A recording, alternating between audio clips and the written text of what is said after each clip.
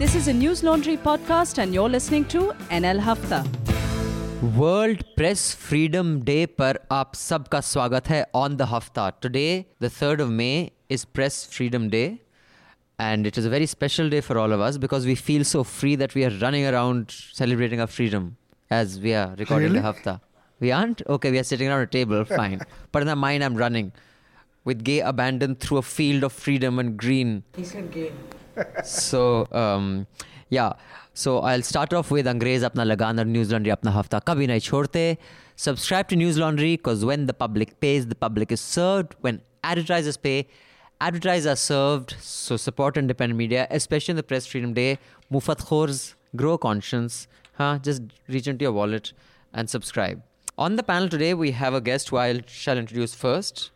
This is Deeksha Madhok. She is a journalist with 10 years of experience. She is currently the digital director of The Print. So what is a digital director, Deeksha? What do you do as digital director? So my job is to shape it's a very new company and I'm part of editorial strategy, shaping the newsroom, product development, audience growth. I see. So, and previously you were with the Quartz and you were overseeing content spanning business, tech and pop culture and politics. That pretty much covers everything then. So. And you worked with Thomson Reuters, India Today, and you studied journalism at Columbia University, New York. That was several years ago. That was how many years ago? That was several years ago. Not more than mine. Which year were you there? So we have two Columbia grads. I was there in 2010. 10. I was there in 1971. Okay. Before you were born. Way before she was born. I was also there in 2010. I was passing by and I had ice cream outside. They wouldn't give me admission. They wouldn't let me come in to see. Which ice cream shop? There was some Baskin Robbins. Baskins. So I went and had ice cream. So I could say, I just went to Columbia journalism school. People said, really? But I wouldn't tell them that I went there to eat ice cream. So I kind of conned my way through life like that. Anyway, and we have joining us on the phone line from Mangalore, our crack journalist, Amit. How are you? You're there covering the Karnataka election? Yeah. And you've already filed a couple of stories, is that right? Yeah. So see, subscribers, bang for your buck. There he is just for 2 or 3 days. He's already sent us 2 stories. He's working really hard. And we want him to travel as much of Karnataka as possible. So do subscribe so we can give you more on-ground reports. And with us is our managing editor, Raman sir. Hello, Raman sir. Hi. You and me, the only ones not from Columbia Journalism School. Right Yeah, now. not. And our editor-in-chief, Madhu Trehan, pioneer of Indian journalism, whose session this morning at the Twitter headquarter, office in Delhi, not the headquarter. You can watch on the link below. It was a Periscope today. It's a very interesting one. I have to say what Jennifer Lawrence said when she was introduced by this British comedian at BAFTA Awards. She said, that's a bit much. Acha? And then she was slammed on Twitter for being rude. And it was actually an inside joke because before they went on, she told this woman, I forget her name, she's a very famous comedian in England, the one who does that fashion show with her partner and all that. She's really funny. She told her, she said, before she went on, Jennifer told her that, she said, really build me up, really blow it up, really make me big. Go whole hog. So she went there and she really went whole hog. Then she came out and said, well, that's a bit much. And the rest of the 3 days, then she had to spend explaining on Twitter. There's just too much out, which is why I think one should never explain on Twitter. George Carlin ne bola tha, kisne bola tha? Never complain and never explain. Anyway, so that's our panel. I'll also tell you what all we'll be discussing. And panel, if you guys think there's something more that we should discuss that we've missed, you feel free to. Well, these bunch of headlines are all to do with the Karnataka election. So maybe young Amit can weigh in on that. There, of course, these speeches happening, ribbing each other. PM to Rahul Gandhi, speak without notes in any language, even your mother's Matrubhasha, as he said. Then Modi trashed the Karnataka election opinion poll saying BJP will win.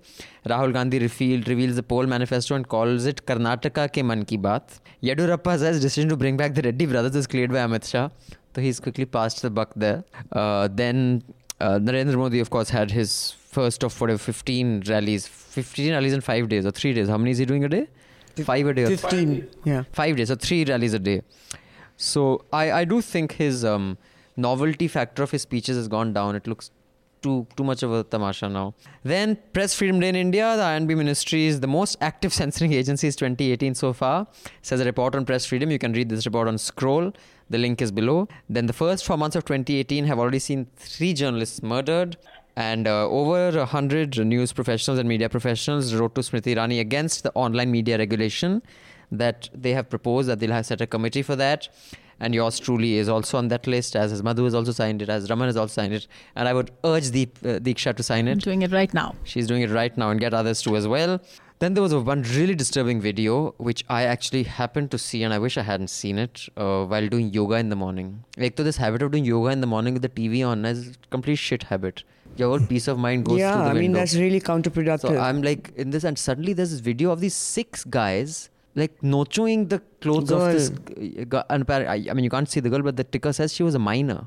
In And Bihar. like, mid-asan, you just Was kind it of... Bihar or UP? Bihar. And you're like, fuck that, let me just go get a cup of tea, grab a cigarette and go to office. Fuck yoga. I mean, I was shocked at that video.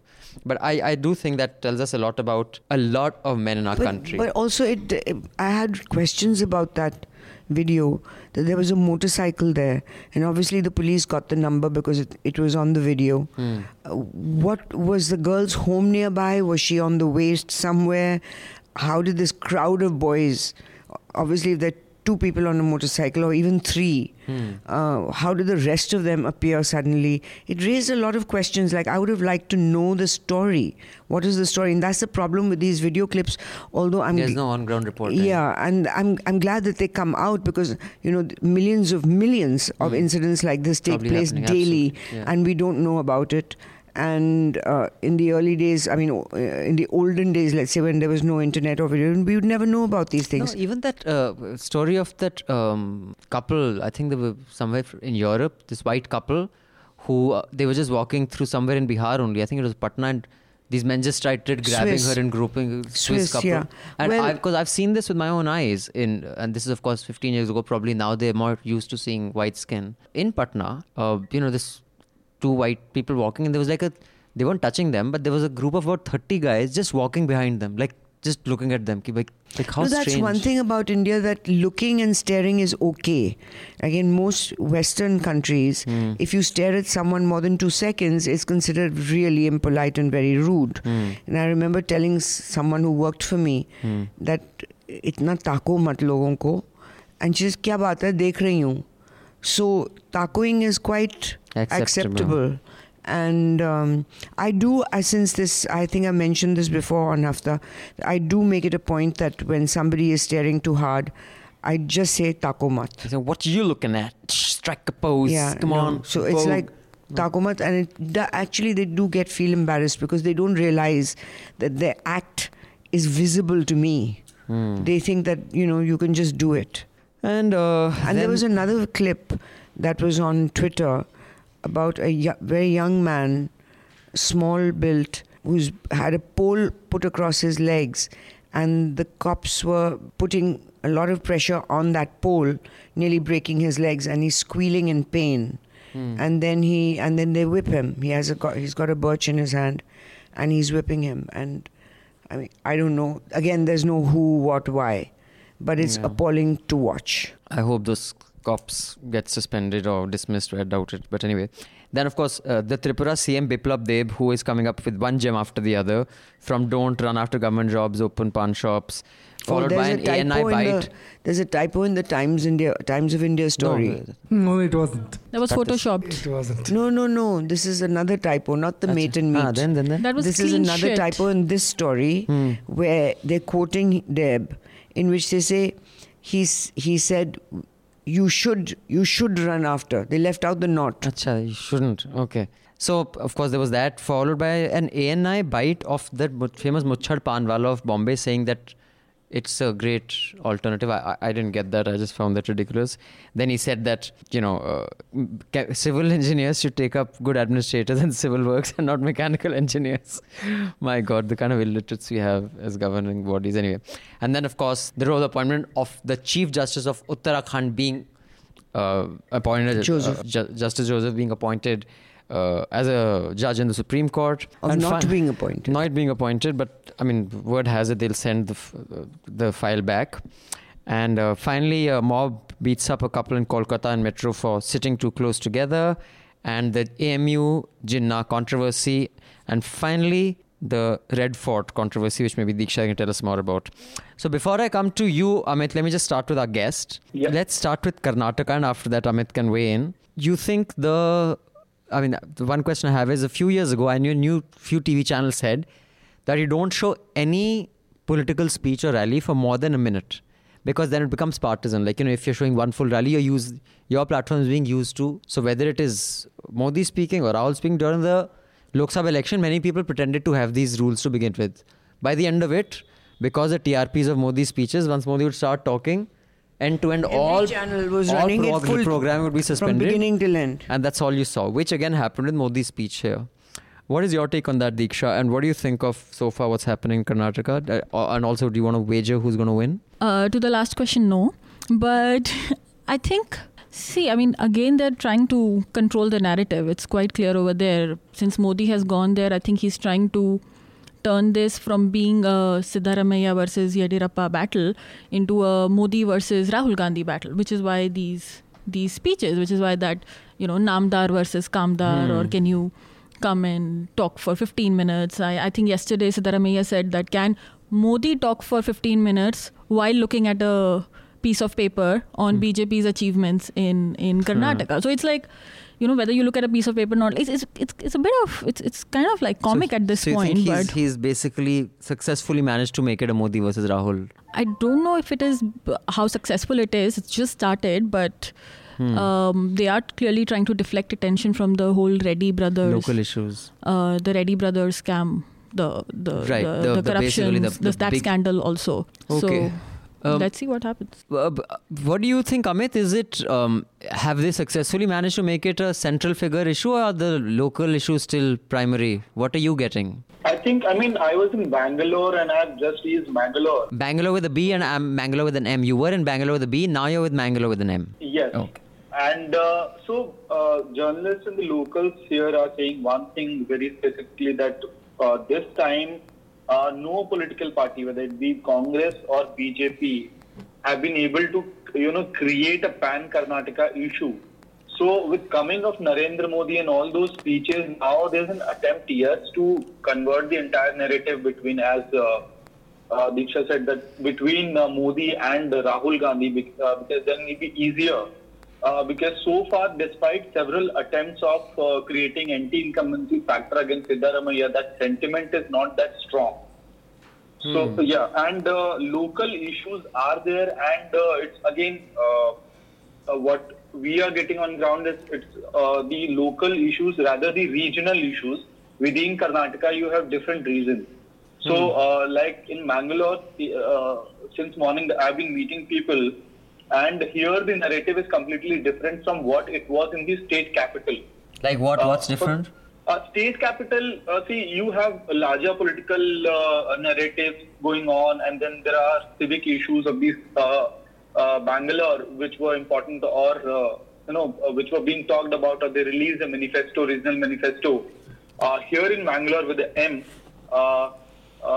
the narrative of the BJP here is that they want to portray the Siddharamaiah government and the Congress government in the state as one which is into minority appeasement, and they said it on record that this government is against the majority community. Right. And the Sangh Parivar is directly involved in the entire campaigning process here, and they have no qualms in accepting it. So that's the difference between when you travel from one region to other. So I'm sure if you speak to some report in Mysore region, they'll tell you a completely different story. Yeah. All right. So anything you want to add to that, Diksha? No, taking on what he just said, taking it forward. So I think, like Bangalore, Karnataka is extremely complex. Like when we guys think about in Delhi, when we think about Karnataka, a lot of us just think about Bangalore. But I was recently reading something that, Karnataka is like it's divided into 6, pockets.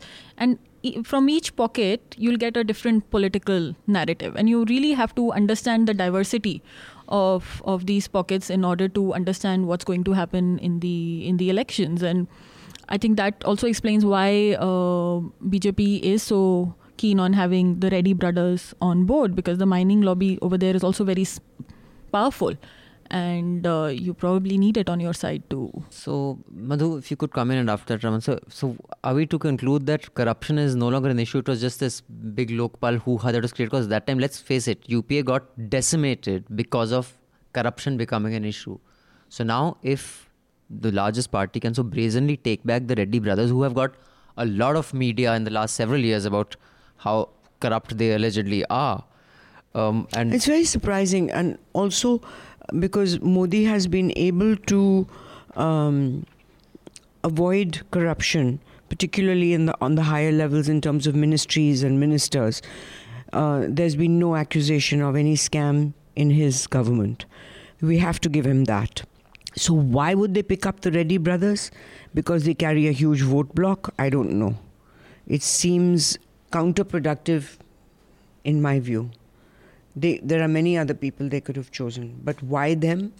That's the question. Raman sir? And not just Reddy brothers. I mean, seven of the family. Yeah, 7 tickets have gone to them. Do they have a constituency that is important? No, I think in Karnataka, as Diksha said, it's very complex. First of all, I think there is an urban-rural divide. We need to think of politics in terms of urban and rural. You asked about this whether the central issues or the central leadership is playing heavily on the minds of the people. I think in the urban area, yes. Modi is able to. And in rural areas, you have small issues. So getting ready, to fight on BJP ticket is not going to affect the BJP chances. Really? Yes. I think that's tragic. Yes. But I just have one comment, which is actually more a media critique, is the interview that Shekhar Gupta, Pranoy Roy and the Rais, right? The psephologist, did with H.D. Devegowda, when Devegowda said, I'll disown my son if he ties up with the BJP. And after that, Modi went on and praised this one. I just found that Pranoy has lost that thing he had of interviewing people. Now it seems a bit laboured. No, Abhinandan, listen, Pranoy has never been a journalist. He's a psephologist by profession. But his interviews used to be decent, Madhu. Well, I think our standards were different then. Because now we expect sharper questions and real answers. And I think you just conducted, say 15 years ago, you just conducted a pleasant interview. It was all right. So now we expect more from an interviewer. Yeah, and I cannot recall a single time that Pranoy has ever asked an uncomfortable question. Well, this time he kept repeating that, he says there's no way we'll tie up with the BJP. But he said that your son did tie up last time. Your son tied up last time. I think he asked in a very subtle way. It doesn't, the person... That's fine, I accept you don't that. have to bash him on the head. But yeah, it's fine. He does. But I find him overly polite. I'm You've been watching too much Arnab, no?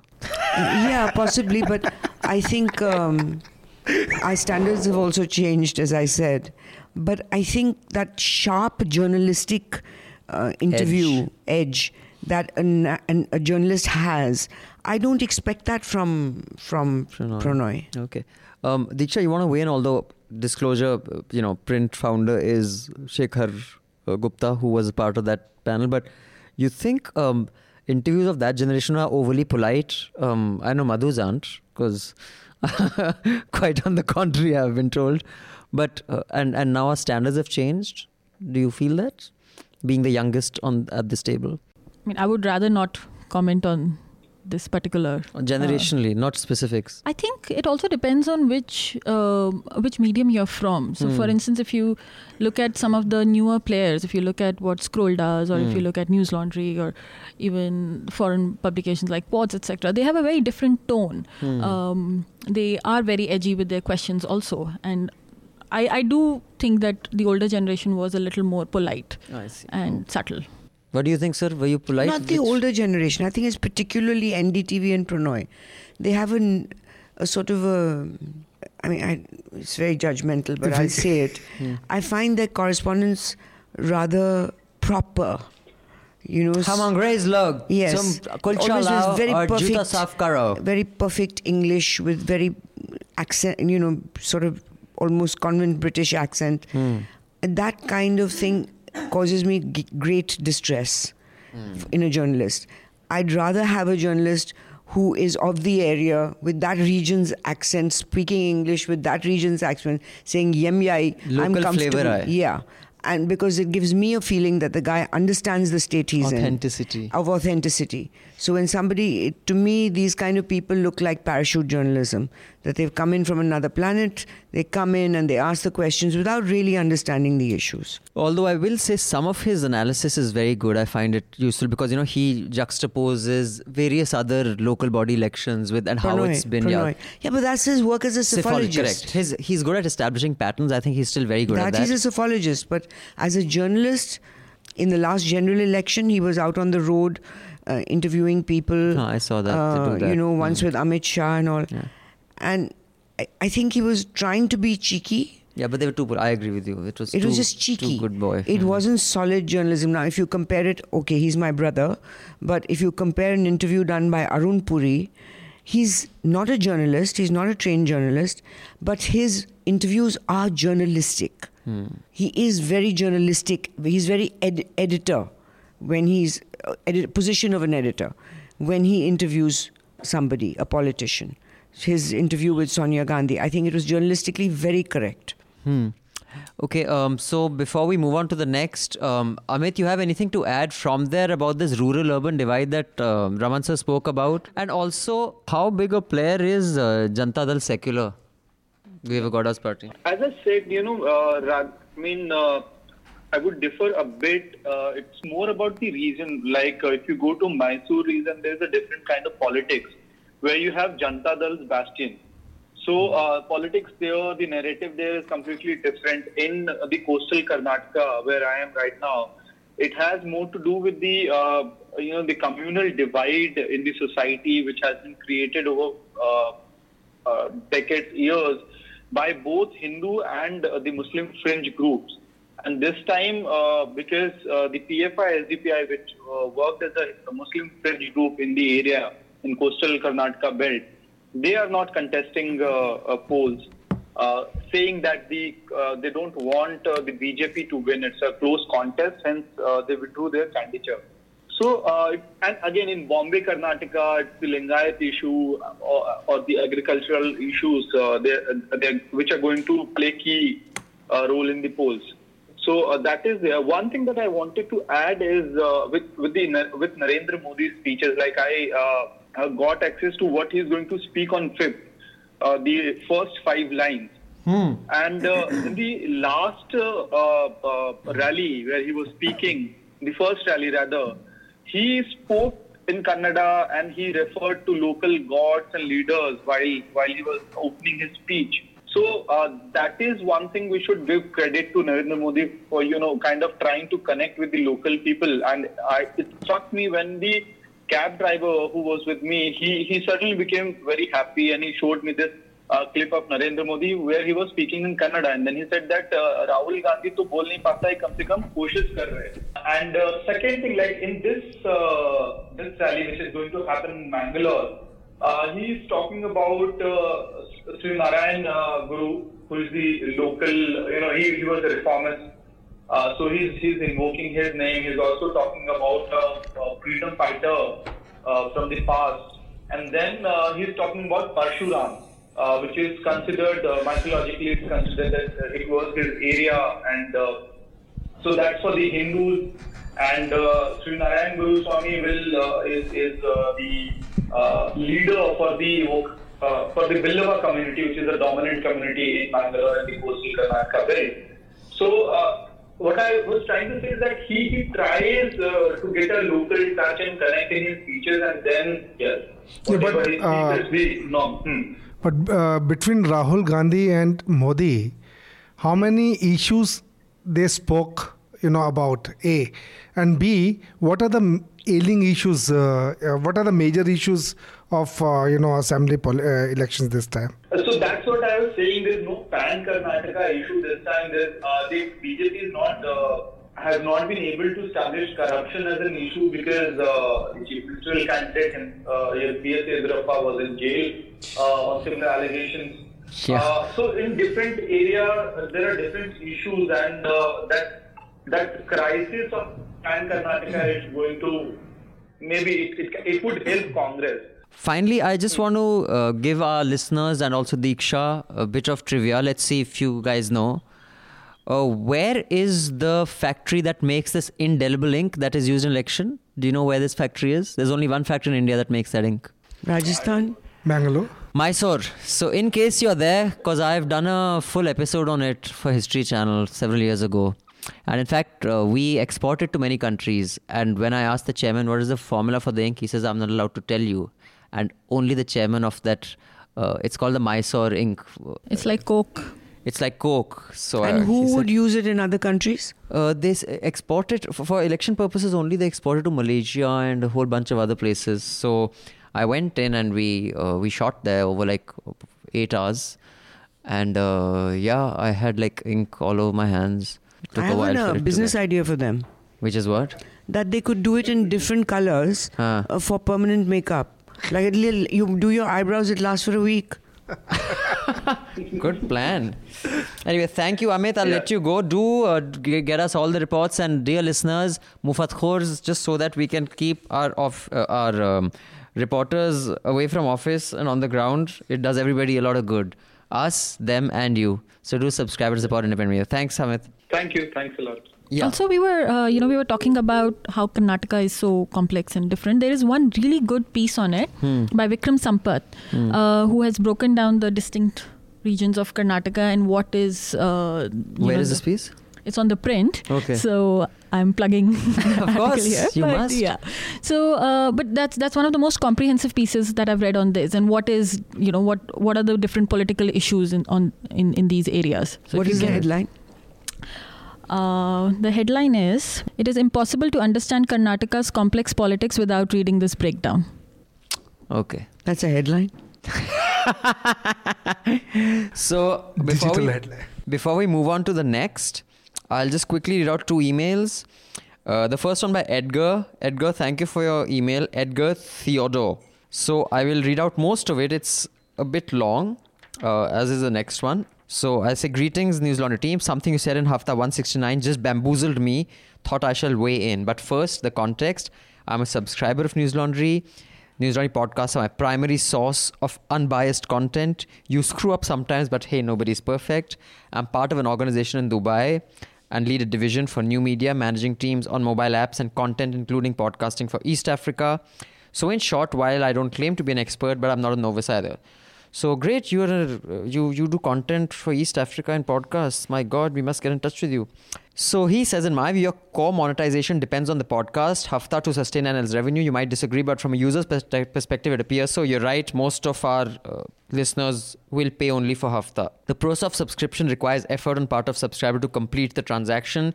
Logically, that's inefficient because drop rates from potential subscribers will be 4 or 5 times the amount. While looking, you should concentrate your resources into the analytics of the Mufat Khor versus subscriber, time and effort towards ensuring you get more paying subscribers. How does one do that? No registration, payment integration with App Play Store, and offline access. So what's stopping NL? Your website is not so great app. My real reason for writing to you is basically I had said that we had got a quote, we want to, a lot of listeners have said that they want a more efficient system and a more efficient player and app. And I said the quote is like about 1 crore to get the tablet app, mobile apps, Android, iPhone, website, everything done. And he said, because at that cost, how can I put this eloquently, is fucking mental. So a premium native iOS Android for both mobiles and a web-based model with full automated payment gateway should not cost more than $60K US, which would be about 6 lakh, something about 42 lakhs.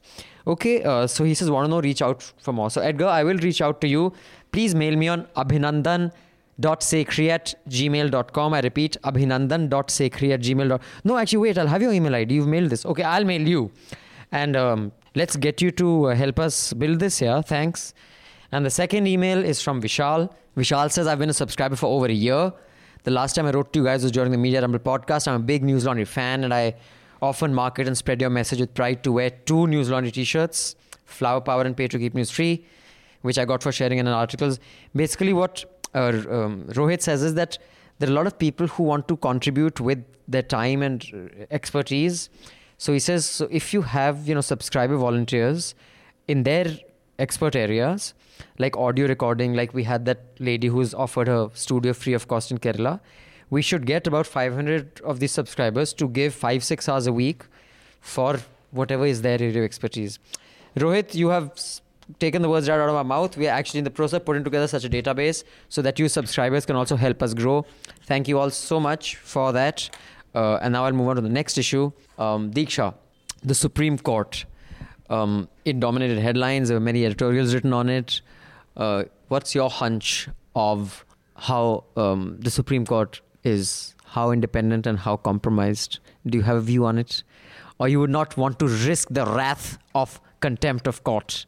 No, I think it's quite alarming what's happening, because ultimately, in this whole fight, it's the citizens of India who are going to suffer, and I think it's about time that everyone gets their act together and act like adults. What explainer would you suggest for this issue? If someone would just 2 or 3 articles, which ones do you think are worth reading? So we've done one video on this where we started. It's an explainer on like how this whole thing started, how it snowballed after that historic press conference, and what's happening right now, and what are the consequences of this mess. So I can drop the link. And then maybe you can share it. I think that's one of the most comprehensive ones that we have made at the print, and I think it's quite useful.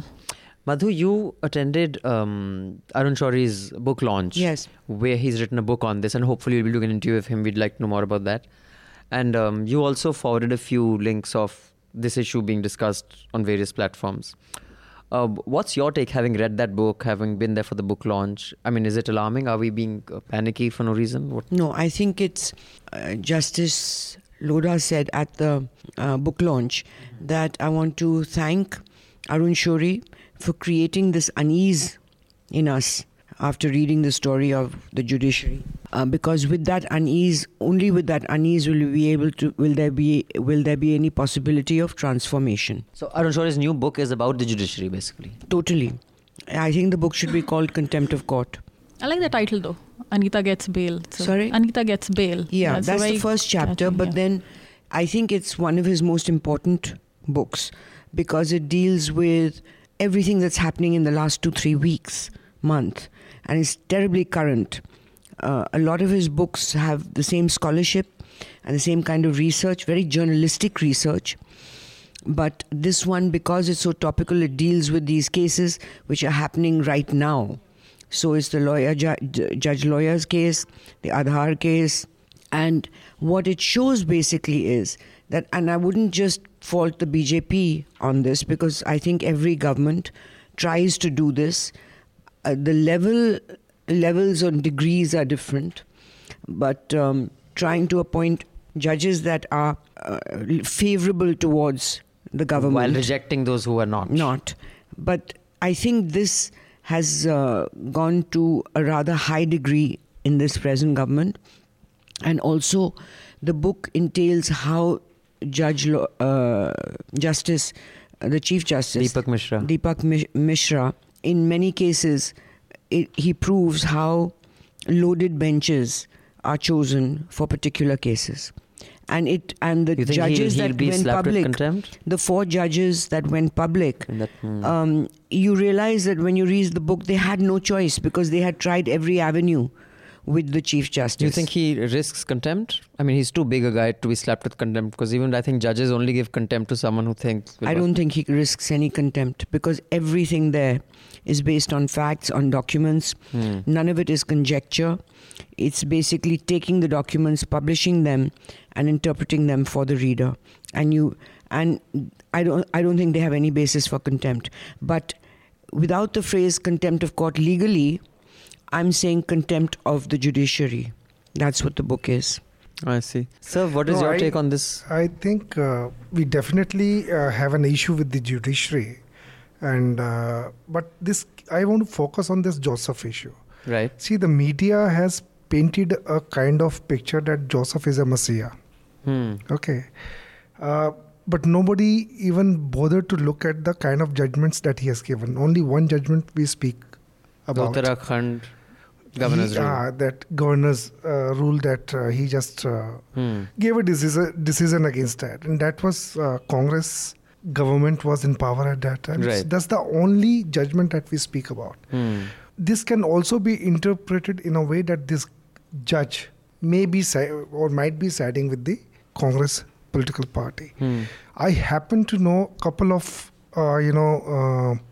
cases that this judge has been handling right now, and these cases he has handled it very badly. In fact, even in one order, not judgment, in order, he has said that I did a mistake. He has written that, and signed it. And in another judgment which is happening right now, where he's trying to defend. It looks like the judgment is yet to come out, but there is an officer who has been posted, in one place for 15 years, but he was supposed to be transferred after 3 years. The post is very lucrative in the forest department, and Uttarakhand is all about forest. Okay, and this officer went to his court, and this officer is getting a lot of support Relief. so far.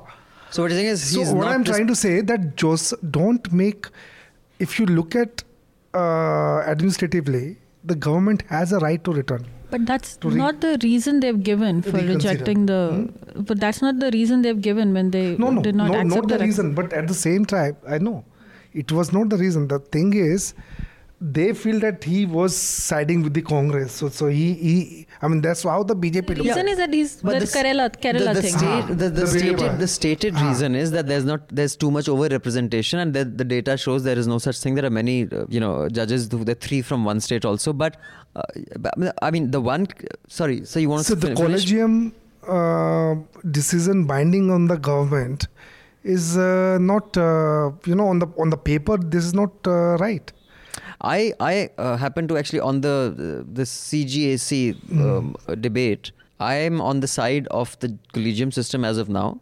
Not because I think it's perfect, it's very flawed, but I would rather have a flawed judiciary picking judges than a completely rotten political system. So if those are the two choices, I agree there. But the one judgment that I disagree with, I think it was of, I think either Kurian or Chalmeshwara, because both of them are heroes right now, was the judgment when, Madhu, when we did the Section 66A and Section 66A was struck down in the IT Act, they upheld Section 69A, which basically allows the government to block any website that they want without giving the website a chance to appeal.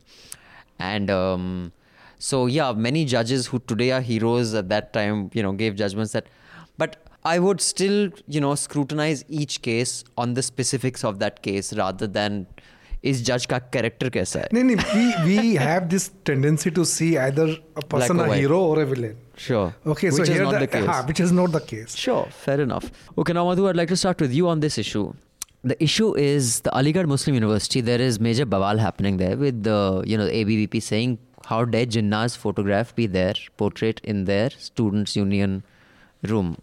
He was Aligarh Muslim University. One of the founders was Muhammad Ali Jinnah, and they say, well, he was one of the founders, and his picture's there, so it's there. Your view: is it an issue that is big enough to for student unions to take it down?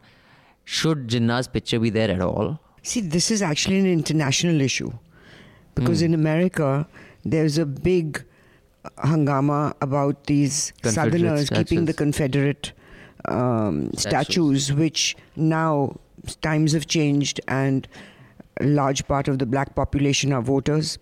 So many of those statues have been taken down. I am old enough to remember the time when India Gate had Queen Victoria's statue sitting there. And when they took it down, there was no controversy. People just said, Gai, achhi baat hai. But frankly, I didn't mind her sitting there because I found it like a joke. It was like a joke on them. To put Mahatma Gandhi is like a stereotypical thing.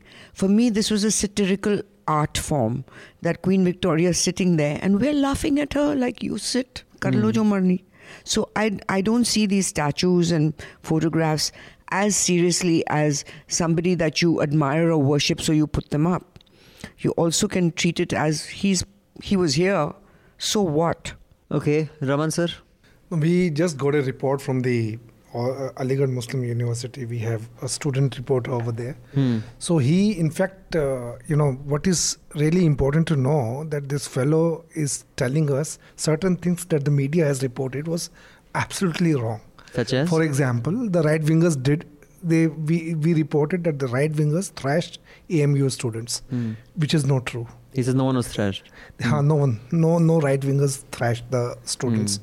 Was anyone Right wingers did not burn Jinnah's effigy. was anyone thrashed? No. Was anything burnt? No. So the whole story is cooked up? No, there was of course there were processions. There's video evidence of the processions. I don't know what this guy's talking about. I think there's also video evidence of That I've something seen on being Twitter. burnt. So there are guys chanting, and I think they burnt a Jinnah effigy. I saw some violence so I'm also. not sure what this people boy being is saying. pushed around. I don't know when but I've seen the video evidence of this. I don't know about the thrashing bit. I haven't seen video evidence of thrashing. No, the Tribune has reported that they had burnt the effigy. They say that the effigy wasn't burnt in the campus premises. They may have burned it outside. But the point is, what do you think? Should this be there or not? And let's hope we can get a very credible report from there. And we should get it checked by 2 or 3 other people, because everyone make payload their own. Is it a big deal if Jinnah's portrait is still up in Aligarh Muslim University? I don't think it's a big thing. I mean, this has been happening. I think if in some of the functions in Pakistan, if somebody felicitated, Mahatma Gandhi, and I think it has happened in the past also. We have reported Bhagat Singh. Bhagat Singh is a hero there. He's a hero there. He's So celebrated. I think it's not. I don't see Jinnah as a. And I think some the present Pakistani generation. tweeted some photographs. Yes, they did. Of a statue of Mahatma Gandhi in one of their museums, standing next to Yes. Jinnah. Diksha, your view? No, I agree with Madhu here. Why should a university be forced to disown its history? That's what you're saying in a way, right? He's part of the historical fabric of AMU. And also, then where do you draw the line? This is not the only place where you have something associated with Jinnah. I believe, I'm not sure, but I believe that there's a plaque or something in the Mumbai High Court. Then there is something in the Congress headquarters also in Mumbai. So With Jinnah. Yeah, with Jinnah. So where do you draw the line? And there's his house in Mumbai. There's, that too. So what do you do? Like, this is वो तो नुस्ली वाडिया का है ना? this is photoshopping history, right? In a way. Well, I don't know if it's photoshopping history, sorry. Like, for example, the ISB Hyderabad, that business school, it had these huge portraits of Rajat Gupta, because he was the founder. He had got it. And after Rajat Gupta was convicted of insider trading and he served out, they took it down, because if it's a business school, the only Indian business school that is at par with Ivy League, so they say, they didn't want I would agree with. They take that, but then aren't they disowning the history as well? Yeah, but this is somebody who's been convicted. All right, Jinnah was not convicted. Neither was Queen Victoria. So I don't think that it's somebody. I think Queen Victoria was convicted, but it is a Victoria's secret. So do you object to Bhindranwale? I just rolled my eyes, listeners. Do you object to Bhindranwale's picture in Golden Temple? I really don't care, frankly. I don't think it's such an important issue. If I go into somebody's house and I see Hitler's photograph, or let's take it more real, I see Winston Churchill's photograph. There are many misled Indians who say that my favorite politician is Winston Churchill, not really knowing the full history or whatever, just sounds good. I wouldn't argue with them if they're that foolish. It's not an issue that you want to hit somebody over. But Madhu, isn't a person's residence has a different connotation and importance and significance than, I think Veer Savarkar's portrait in Parliament is problematic. I generally do, because I think he was a bigoted, hateful man, and he doesn't belong in the Parliament of India. I would object if I'm going to leave my child in school and the principal has, say, Hitler's photograph or Winston Churchill's photograph. I would question that principal's ability to impart education. That I would object to, because you're leaving a sensitive mind with someone. But it's a university, the cradles of free thought. If that is, Jinnah, I'm just saying, I don't have a view on this, but I think it is not for me black and white. I don't know. Yeah, it's not black and white. It can't be. But I would agree that Rajat Gupta's would be taken down, because if he's the founder and he's been convicted and he's alive, that's another thing. Yeah. So, okay, that's on that issue. Now, coming to history once again. And after that, we'll just quickly discuss Biplav Dev's remarks, and then we can wind up. Diksha, this Print has an explainer on this Red Fort being given to the Dalmias for the upkeep of it. It has raised a lot of debate. People are outraged that how can you give historical monuments such as this, outsource it to private parties to maintain. What is your view? So I think I think what we need to understand is that India's monuments are in terrible shape right now. Whether you talk about Red Fort or Taj Mahal, I mean, it's turning green right now, or anything. They are in a terrible shape. So I think it won't be a bad idea to try something like some private donors and see where that goes. It's not the first time that it is happening in the world. People are doing that in Italy. People are doing that in other European countries. So, but I do feel that the initial outrage was not based on facts. I think a lot of people did not even look up the MOU. A lot of people didn't know what this agreement was actually all about. So I think now that there have been articles written on this and there are more interviews, I think there would be some more clarity on this issue. Madhu?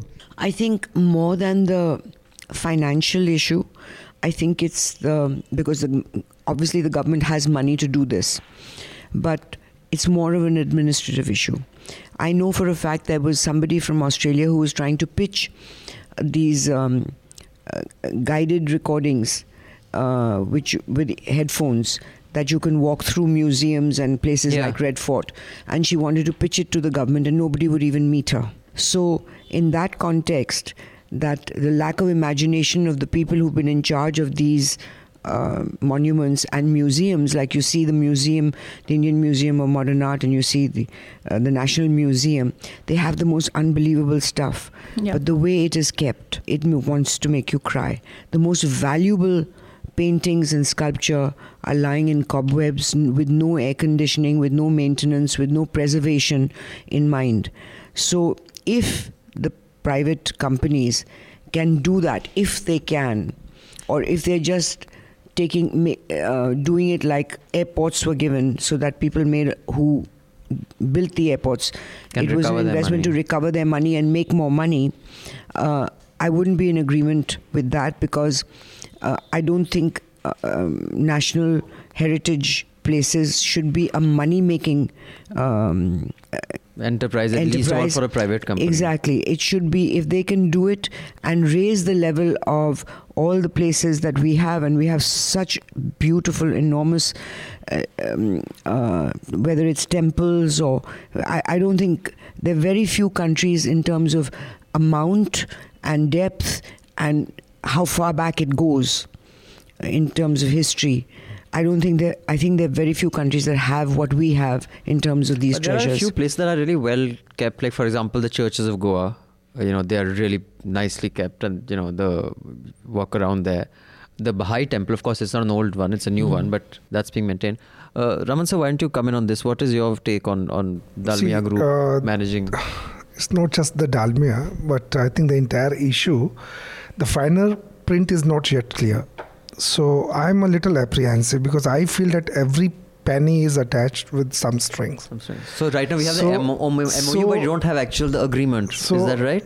So all the details are there on no, it's not yet clear. I mean, why I'm practically, if suppose they start hiring it out for some kind of advertisement and making money out of that, we don't know.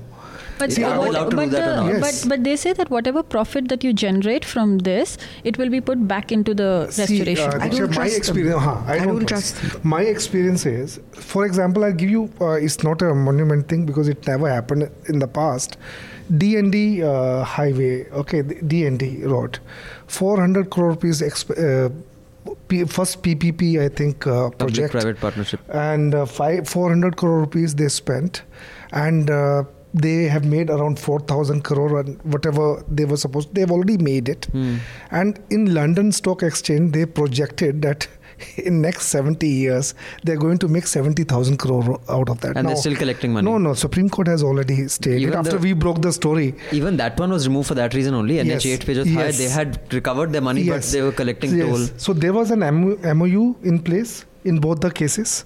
But everything was in place, but the MOU was changed over time. That's what I'm saying. Yeah, So what is going to happen later if they would be entitled to hire out some place in part of it for shooting? The thing is, I think it's the suspicion with good reason of institutions in India, which is why the private sector by itself is not evil. We all know that. We've seen private sector having done a lot of good everywhere, including the media. Had not been for the private sector, we'd have the Doordarshan media, which was the worst we've ever seen. But the institutional weaknesses in our country and how they have displayed demonstrated themselves to be over the years makes it doubly agent. As Raman sir said, why would someone do it from the goodness of their heart? And while there are, like, for example, a foundation, the rule for a foundation or a trust is or even a Section 25 company, if you're a director, you cannot take any pecuniary benefit from that. But that only means salary. I can have a car that which I'm using only to serve them. Aapko car ki log thoda dekhega. So you can buy and so many people do that. You can buy a Mercedes Benz. That's why I don't trust it. I don't trust business. You can say that the same thing with all these cricket associations. So why is everyone from Arun Jaitley to Ravi Shankar Prasad to Sharad Pawar dying to have control of these cricket associations? They don't draw any salary, but the 8,000 crores they're sitting on, who the contract goes to, the subcontract goes to. If they fly first class from here to say New York, I'm going to meet some secretary of the American Cricket Association. I'll stay there for a hotel in 1 week. Oh, I was doing that work. So even without actually taking money out as a salary, Indians have mastered the art of misusing such. Absolutely. That's why I don't trust this. I don't trust. But this is a little different because this is the CSR budget that would be used, and you're getting limited some sort of visibility at that monument. So it's a model that has worked. Well, Trevi Fountain does it. I only feel that this is now you mean another in France, in Rome, in Italy, Rome, which is what Trevi Fountain is in Rome. Achha, what does it do? It has the Fendi restored it. And what's a Fendi? Fendi is a very famous brand. Oh, okay. Where बनाते क्या हैं? Where page 3 wear bags and shoes. तो मुझे क्यों पता होगा? And clothes. Anyway, हम तो झोले वाले हैं सर. हम तो जूट का ब्लाइंड स्कूल से Fendi झोला भी बनाते हैं. It's like Fendi is like the brand Gakki. गक्की, अच्छा, गक्की के जूते, Fendi का बैग. और Prada. Prada, Gakki. ते Hermes दी टोपी. Channel. और Baskin Robbins दी ice cream. Robin. Rubin. Anyway, so that is on this issue. Baskinder Rubin the ice cream. I'll quickly read another 2 mails. After that, we can quickly discuss the last issue and anything else anyone wants to bring up, which is about Tripura's chief minister, who is such a buffoon. I'm amazed, and which is why I have a problem with the BJP more than I've had with any other government. Vicky Singh says, hello, before I start, last 2 haftas have been of exceptional quality. I had lots to learn, unlike from hafta 163 to 167, where most of the participants were unprepared except Manisha. She's always prepared. Madhu often gets worked up at phrases that praise young with more positive annotations than old. To counter her argument to the last hafta, Abhinandan gave an example. Old are productive when it comes to tasks that require patience, like raising grandkids. Madhu invalidated his example by calling it stereotyping. A good example would be in a war, you would not send 60-year-olds to do combat, you send a young commander for combat. However, the value of a 60-year-old in a war zone is that you need an experienced brigadier to strategize the war. As humans get older, they get better at making patterns, hence they are great at giving directions and raising doubts. A lot of academic advisors are old and they don't come with great ideas, but their value in cultivating the idea is extremely high. They can connect dots between ideas and existing work. From Washington Post article, he's quoted, the largest mass of great innovation and knowledge came in and inventors in their 30s, 42%. A substantial amount came during their 40s, 30%, and some 14 beyond the age of 50. So there is data to suggest that average age of innovators is increasing, and there are 50-year-old innovators as well, but the only outliers in the 60s and 70s. So yes, age does matter. In tasks one performs. And arguments such as a 71-year-old lady completing a marathon is an outlier, not a norm.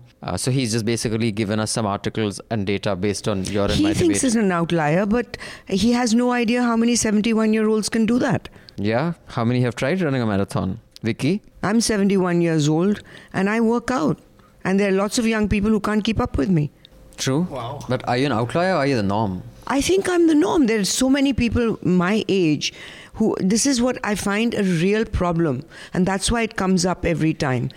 And it came up in that WhatsApp thing also. I don't know if you followed it. No. When on that online journalism group. Oh, right. That where some guy says, these oldies, the young have to take the lead. The oldies will retire and there's this and that.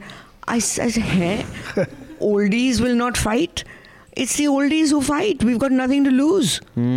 So this, and then when somebody says, for example, you look so much younger than what you are, they think they're paying you a compliment. It is not a compliment to look young. Young is not better. Who decides? It's brainwashing. It's total brainwashing with this youth thing, that youth is better. How many lazy young people do you know who can't even walk to the next thing? They'll take a lift. I don't know, Madhu, because I myself am quite young. Last time I met you, you mentioned that you can do 30 Surya Namaskars. You're looking at Madhu. Yeah. Madhu, yeah. 40 now. 40 now. I can't do that. You can't? I can't cross 15. So if you're looking for Surya Namaskars, you know who to contact in no, this it's thing. the mind also. You know, I mean, to say that...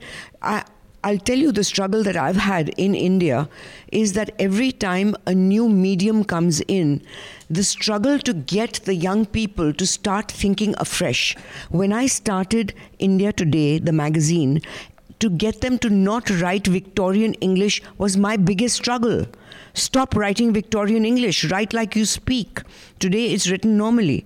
Okay, when I started Newstrack, everybody in their voiceovers, in their tone, sounded like Doordarshan. To break that down and allow regional accents was such a struggle. Then we started Aaj Tak. Everybody in Aaj Tak sounded like Newstrack. I said, tum Hindi bolte ho, use Hindi slang. Why using Doordarshan Hindi? Now Madhu, today on the website, the struggle to get reporters to stop doing everything in text, to think afresh, to think visually, to Video, take graphic, animation. to take animation, to take a voice, an interview on your phone and put it up instead of writing a long potha which nobody will read. It's a struggle. So don't tell me that young people embrace new ideas. It's just the person. Okay. There are young people who will come up with great ideas, but it's not got to do with age. I'm sorry. Before I weigh in, Raman, so you want to weigh in on this? I'm another oldie. You're an oldie, okay. Now I will And say who this. thought of- I Who agree thought of with all the names I agree with of all the companies that I've worked for? All right, India Today. Who thought of the names? Who thought of Newstrack? But you who were young thought then. of Aaj Tak? You thought of News Laundry. Why India? Who thought of News Laundry? Okay, but here's who what I'm thought saying. of the title of my book? I'll tell you where Who thought of Media Rumble? I'll tell you where I disagree with you. I disagree with you while I agree that old does not mean irrelevant. Look at or your mother. decrepit. So, no, but what I'm saying is, from my own experience, I think there is space between the two extremes. To say that everything, I'm 44 today. When I was in my 30s, I used to write scripts for a satire TV show at 5 in the morning. That was Gustakhi Maaf, that puppet No, that show. I give you. I don't have that stamina that I had when I was... Today at 44, then I would shoot with Rocky and Mirror all day and forget me directing, writing and shooting and coming back to the hotel, sleeping, then waking up again and doing that whole thing for 20 days on the trot. I could do that at 30. I cannot do that at 44. But that I give you. But just not just that. I find that Rocky and Mayur, their own doctor has said, yeah, you can't continue to eat like this. आपका पहले पच जाता था, अब नहीं पच सकता. You cannot eat 6 meals a day because we are I shooting did a that. show. I used to sleep for 3 hours for years when I was running Newstrack and everything, and I got a medical problem because of that. Exactly. But I was young even then, so it becomes like how long can you abuse your body? Exactly. And then at a certain age, it catches up with you. That's the only thing. If I go 2 nights in a row without 8 hours of sleep, the third day I fall ill. But then there are people like Leslie Stahl, who's my age, who works for 60 Minutes, and you see her on camera, actor and she works hard. Exactly. Again, I'm saying the outliers, but Christine by and large, Amanpour is, I don't know what her age is, just but whether she's it's not bone much density, younger muscle than me. density, with age it goes down. I mean, But I there's no won't choice. like to see it as old versus young, debate. But I mean, I think you have all kinds of people But there is at all kind of age. what I'm saying is there is a brainwashing that you think that young is always better. It isn't always better. It isn't. In terms of ideas, grabbing innovation, doing things differently, learning a new medium. It's not always got to do with सुनिया age. Vicky एक मारांगा तेरे कान दे नीचे बच्चा ये बिगड़ गया विक्की मुंडा साड़ा बोले कुड़िया बैंड बज गया. Anyway, sorry. Now Diksha is wondering what I ate. This last letter is from Dheeraj. He says, Mummy ji, are you calling me Mummy ji, Dheeraj? He says, Sat Sri Akal, Sadar Pranam. आपके बिना हफ्ता सूना अच्छा you want here for हफ्ता आपके बिना हफ्ता सूना सूना हो गया था. Now reading this, mummy ji क्यों नानी जी बोल. now reading this, you're more likely to make an assumption that I'm North Indian. My name shall reimpose the stereotype, but I'm a humble South Indian from Mangalore. So I think I've made my point on stereotype, just like Sweta Godawathi's article does. So who is Sweta, you ask? Did you, Abhinandan? She wrote an article on the us versus them phenomena from the psychological and neuroscience aspect for guess who? News Laundry. Why all the sarcasm? Yara, none of you recommended in the previous 2 haftas, so I am urging your own hafta. I'm using your own hafta platform to promote a News Laundry science That's desk article. wonderful. Thank you. Guess Ranganathan is the missing link. Not that his contribution to the desk has been great. I was wondering if Sweta can be on the hafta once in a while to get a neuroscience or psychological perspective. That's a great Especially idea. to answer, can't understand why people do this. So she can explain why people do this in the human mind. Kudos to Sweta for her fantastic 2-part story and NL for carrying it. Dheeraj, and in the end he says, Baksh diya tum haram khoron ko. Still waiting for the InfraLive reporter who worked on the Chanda Kochar story on hafta. But that's applicable to all our discussions. And why do people do this? Exactly. Dheeraj, you, first of all, thank you for the email. Thank you for subscribing. Thank you, Sweta, for that wonderful article. And I'm sorry we didn't recommend it. Well, I am recommending it now. The link is below. And it's a great idea. Sweta, our wonderful producer here, Shubham, and Rameshwar, who's recording this. Shubham, let's get in touch with Sweta and let's get her on the podcast. Every alternate podcast, let's get her from one a thing that psychological point struck of view. me that related to what he's saying, that why do people do this? One sentence that I heard Narendra Modi say in his speeches, in one of his speeches in Karnataka, was that हम अच्छे कपड़े पहनते हैं तो उनको चुभता है. So meaning when they called him suited and booted because of his monogrammed suit.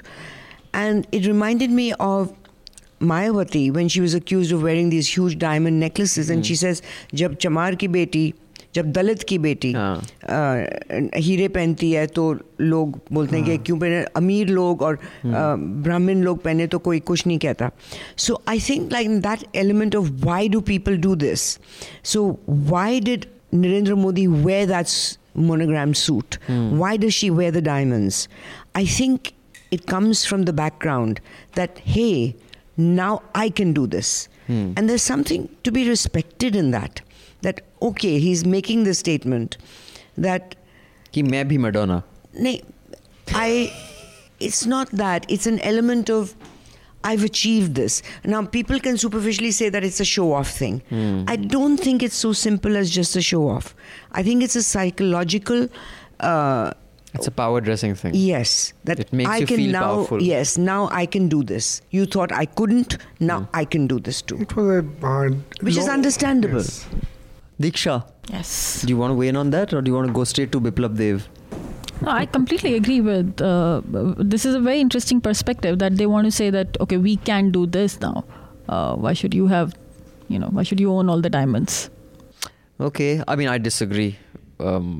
I think if you are in a public space, you can't be that petty. If you fancy yourself as a leader, you can't be Mabby Madonna. For those of you who keep wondering why do I say Mabby Madonna, that was Baba Sehgal's first or second album's name, called Mabby Madonna, and he was dressed up as Madonna on the cover.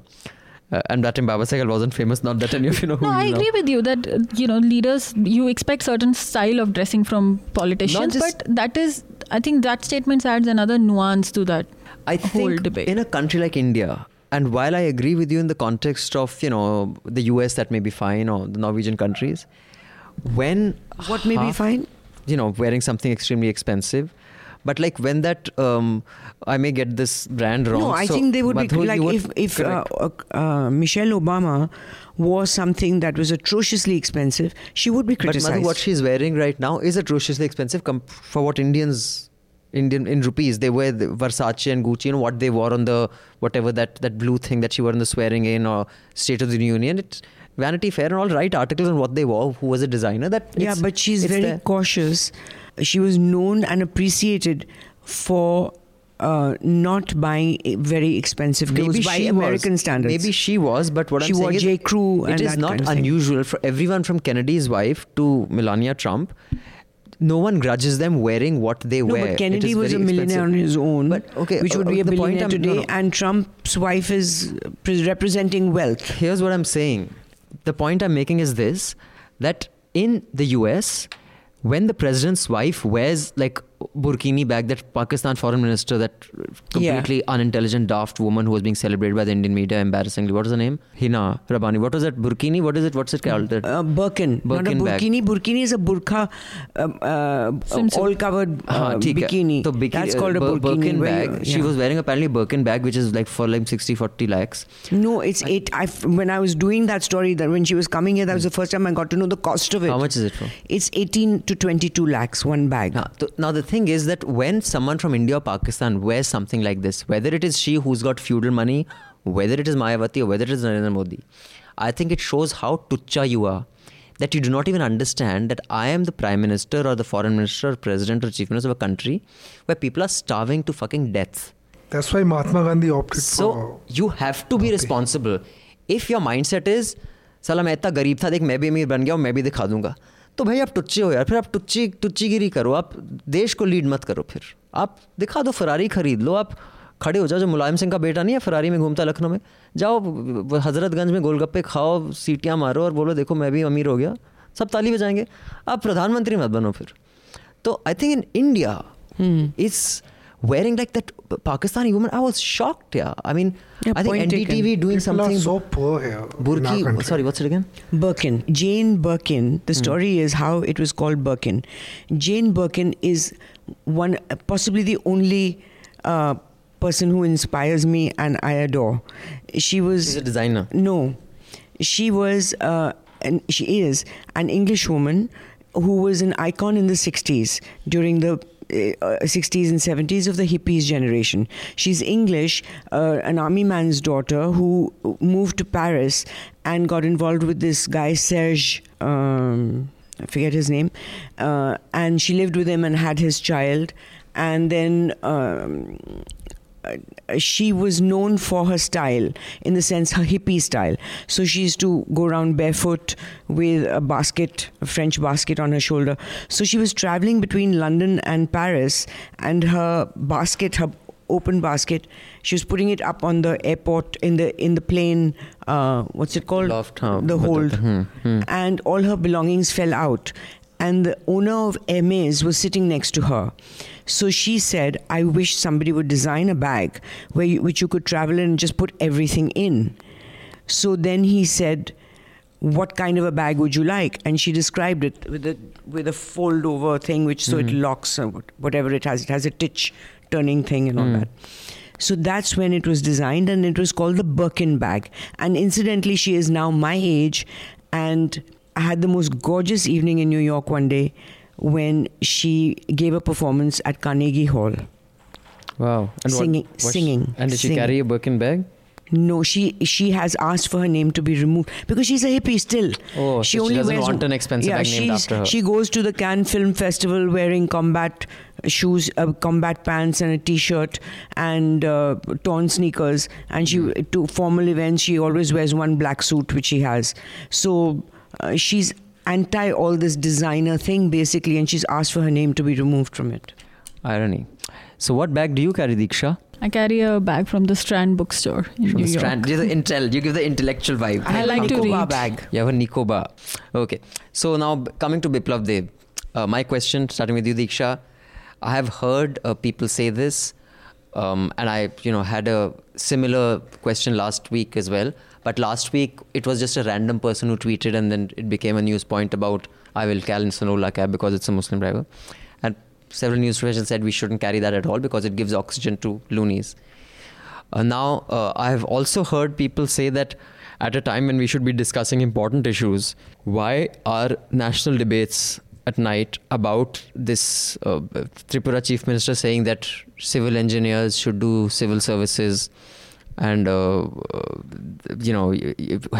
a pan shop or keep a cow? They said it is not of national importance and this is just being done to bash the BJP. Does it deserve a primetime debate? Is it important enough? Or does it deserve a small column somewhere at the bottom? For those of you wondering what I'm talking about, there's a new Chief Minister of Tripura. His name is Biplab Deb. And every 3 days he makes some daft statement. Foot in the mouth, Deb. And he's also said that, critics' nails should be pulled out and stuff like that. Your take, how important Anyone are who these? criticizes the government should have their nails pulled out. Anyone who scratches the government, his words are, anyone who scratches the government, their nails should be pulled out. How important are these How democratic. for news?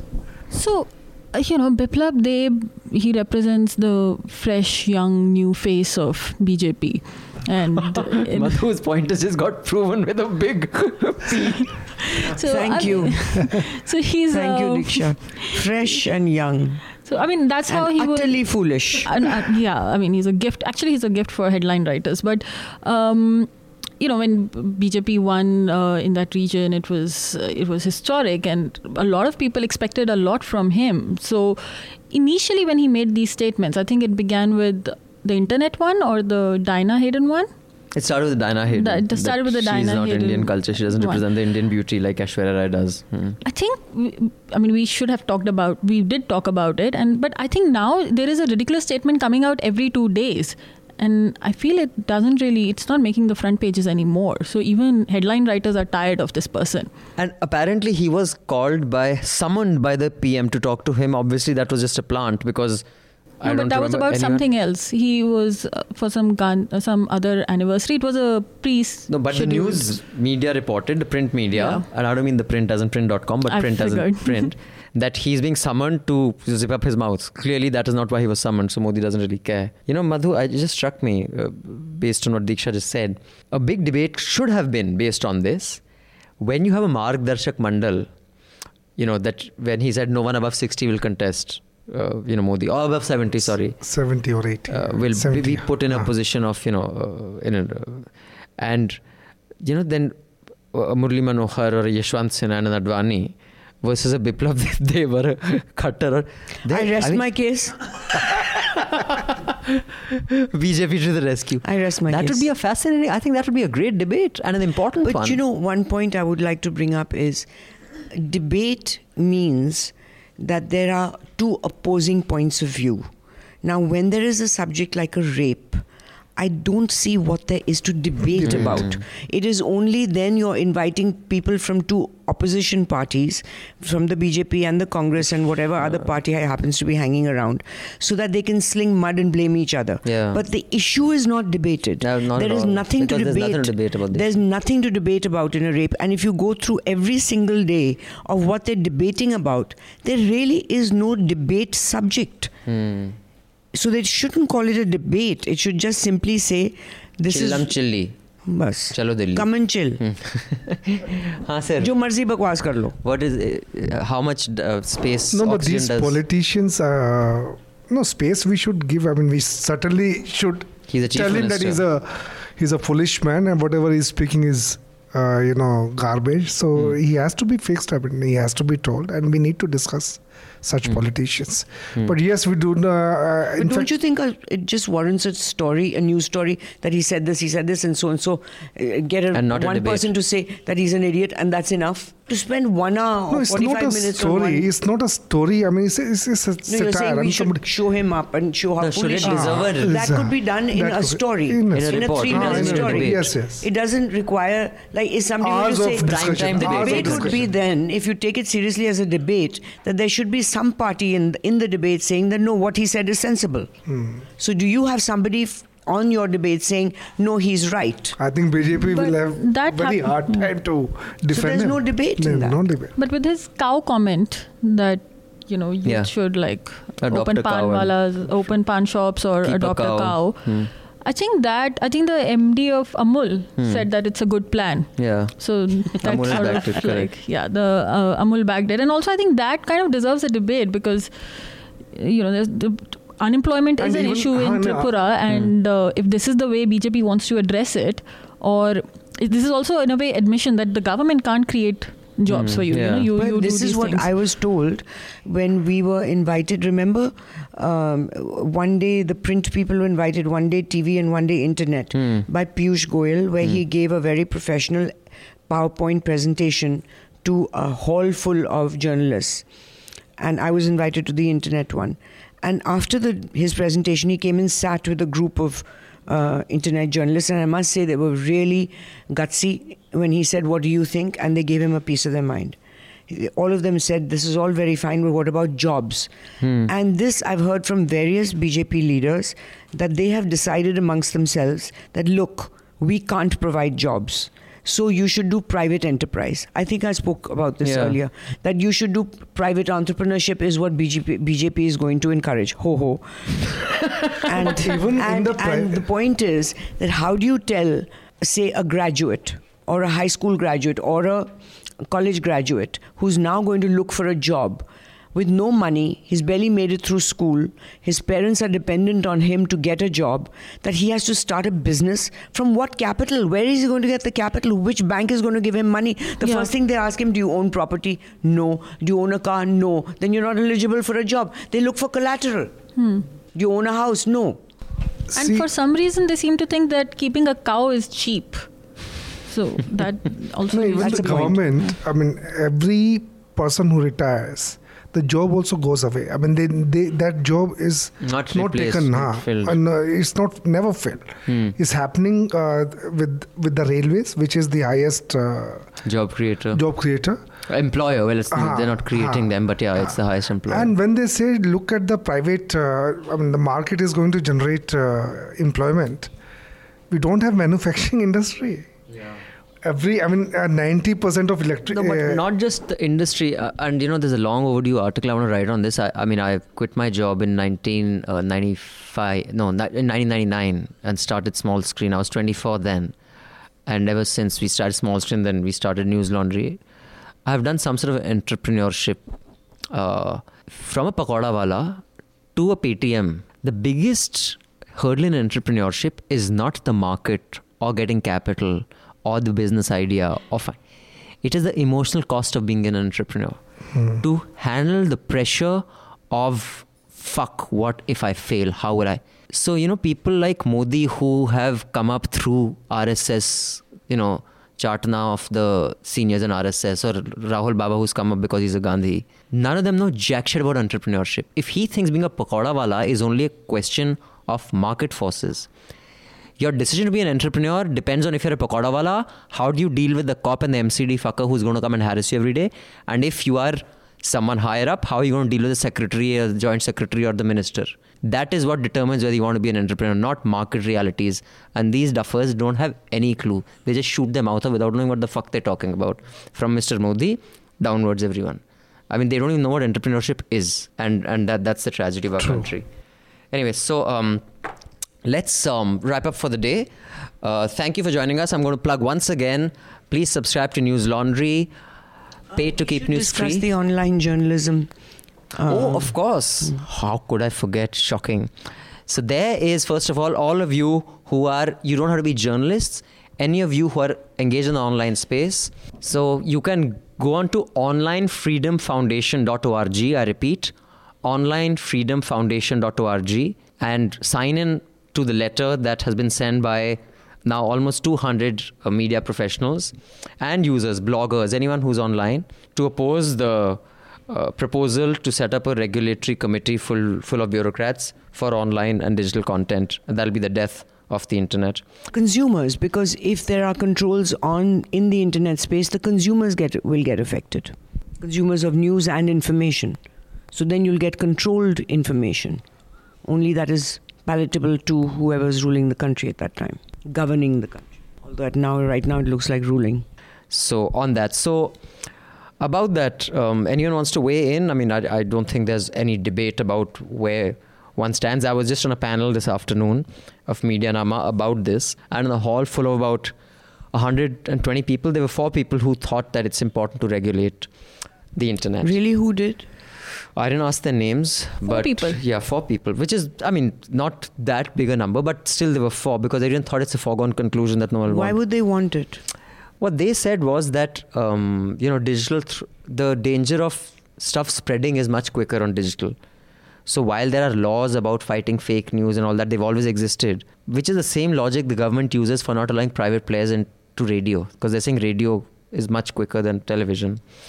So I don't know why people would think it's a good idea. I think it's because they haven't studied the history of whether 66A or 69A. And they haven't studied the law. Law already exists. So There are enough laws. There are more than enough laws, and Yes. people have been arrested for Yes. internet, what's been published on the internet, whether it's Facebook So- or Twitter or their own blogs. So if they were able to arrest and control websites and block websites, which they are doing, then what do you need more regulation for? Diksha Print didn't sign. No, there are. she has. I will sign right now, and there are Okay. journalists from the print who have signed it. All right, Yeah. my apologies. So anyway, so do you get involved with that, all of you, because it impacts you too. So let's go around with our suggestions. Before the suggestions, this song goes out to Biplav Deb कि sir ये गाना सुन के हमारी advice ले लो आप. Don't speak, you know just what you're saying. So please stop explaining. Don't tell me 'cause it hurts. Don't speak, I know what you're thinking. I don't need your reasons. Don't tell me 'cause it hurts. Recommendation, Diksha. What do you want to enrich the lives of our listeners with? So I can recommend 2 things. Of course. Okay, so first, I think whoever hasn't seen Michelle Wolf roasting at the White House White House, correspondence. Frankly, I I think thought it was a bit gross. Really? thought it was good. We should You discuss wouldn't. that. You wouldn't. You No. would love it. I thought it was just gross. It was gutsy also. I think It was gutsy yeah. also. Gutsy, I expect her to be gutsy. I'm not going to give marks for that. That's all right. But But I what think, part was gross? I mean, there were some just things that made you squirm. Like what? Because Which I weren't that thought funny because I weren't thought funny, but last year, I think it was Minaj, Minaj. what's his Hassan name? Minaj. Hassan Minaj. Was really He funny. was great. I agree. And he hit really hard. Sure. This was hitting hard, but there was no laughter. I think she was trying to make everyone uncomfortable. I It think was that's just what squirmy. I think she wanted people to squirm. Right. That's not what what I liked it. what the press corps speech is supposed to be about. It's supposed to make you laugh. It's supposed to. That's what it is. It's even the speech when the president comes. Of course, Trump has not been coming, but every president historically gives a funny speech. Well, they try, but this tradition was started. In fact, I recommend a piece in the Time magazine on this. Sorry, you want to complete your thought? No, then I'll go come ahead, in? go ahead. No. This tradition started in 1921 or 1928, the White House Correspondents' Dinner, being addressed by a stand-up comedian. The idea for the stand-up comedian was that an outsider will come and hold the mirror to both the journalists and the power. media, yeah. And that is what it did. So it was supposed to make both uncomfortable. I think I read the commentary on this before I actually watched the performance. So the commentary I read was that she had made personal remarks on Sarah Huckabee Sanders' physical appearance. That Just she the looks like makeup. a freak. That she looks No, like but- someone from Handmaid's Tale. The pieces which is like, pretty scary. Yeah, the thing was about her physical appearance. So I thought पता नहीं उसने उसको मोटापे पे joke किया, शक्ल की size पे जोक किया क्या? But the physical appearance, ठीक है, that is, not very smart comedy. So I read a few pieces on this, and then I read a Slate piece on this, and then I actually watched the performance. And I really liked the performance because I thought what Michelle Wolf did was she took people to the cleaners who needed to be taken to the cleaners. Because of, we forget that these people, day after day, and I think the Time magazine makes that point as well, and the Time magazine piece is written by a stand-up comic who did this in, I think, during Clinton's time, in 92 or 91 or 89, and she said how she kind of like roasted Clinton and the kind of things she said, what she said about, different people. And the only other person who hasn't attended it other than Trump is Ronald Reagan, because he had been shot in an assassination attempt. So I actually watched the whole performance, and I thought she did not say anything. The Handmaid's Tale was not about appearance. It was the context of I didn't know The Handmaid's Tale was. So when I actually read the piece, there is a political and philosophical context to that. So it's Handmaid's Tale, हाँ, जो भी, and it's so the person she compares Sanders to Aunt Lydia. I know this because I'm watching that show currently and I love it. She's this person who is the mouthpiece of the establishment. Right. So she's Even I didn't know that. But see, with Ansari, I was laughing. With this one, it was hard hitting. It was gutsy, yes, but it wasn't funny. I never laughed once. Anyway, so that's your one recommendation. The second being? the second being the piece that I mentioned about the Karnataka piece, which gives a really Explainer, good, the print Explainer. So I'll.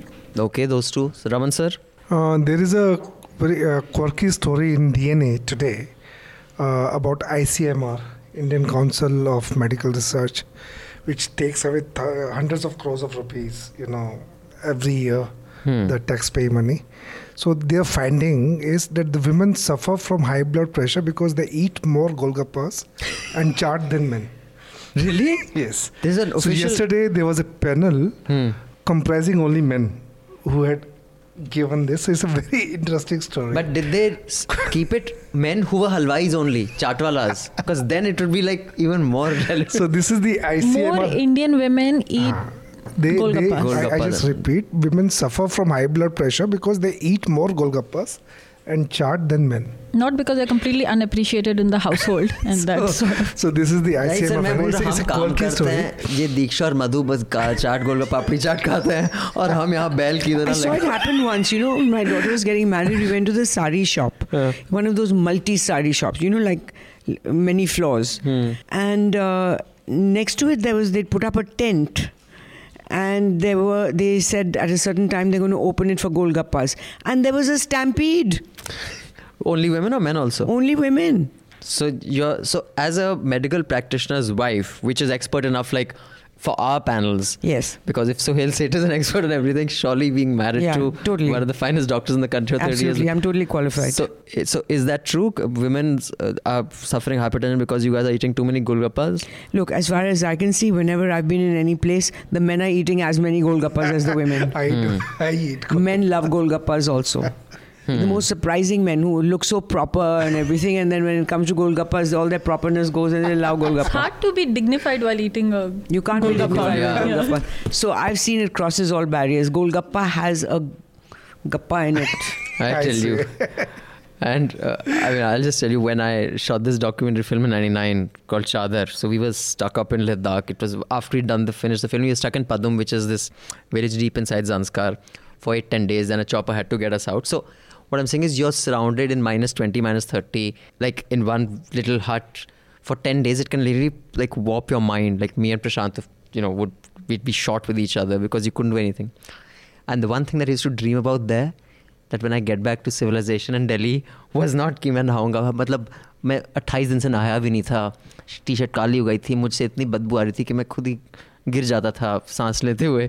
I'm stinking so much. I'm लेकिन fainting from it. When I got to Delhi ना sir, मैंने पहले मेरी बाल जटा हो गए थे, so I had to cut my hair and I went and had golgappa and rasmalai. मैंने कहा साला बाकी सब मरो, मुझे तो गोलगप्पे और रसमलाई चाहिए. नहाने से पहले नहीं नहा के गया.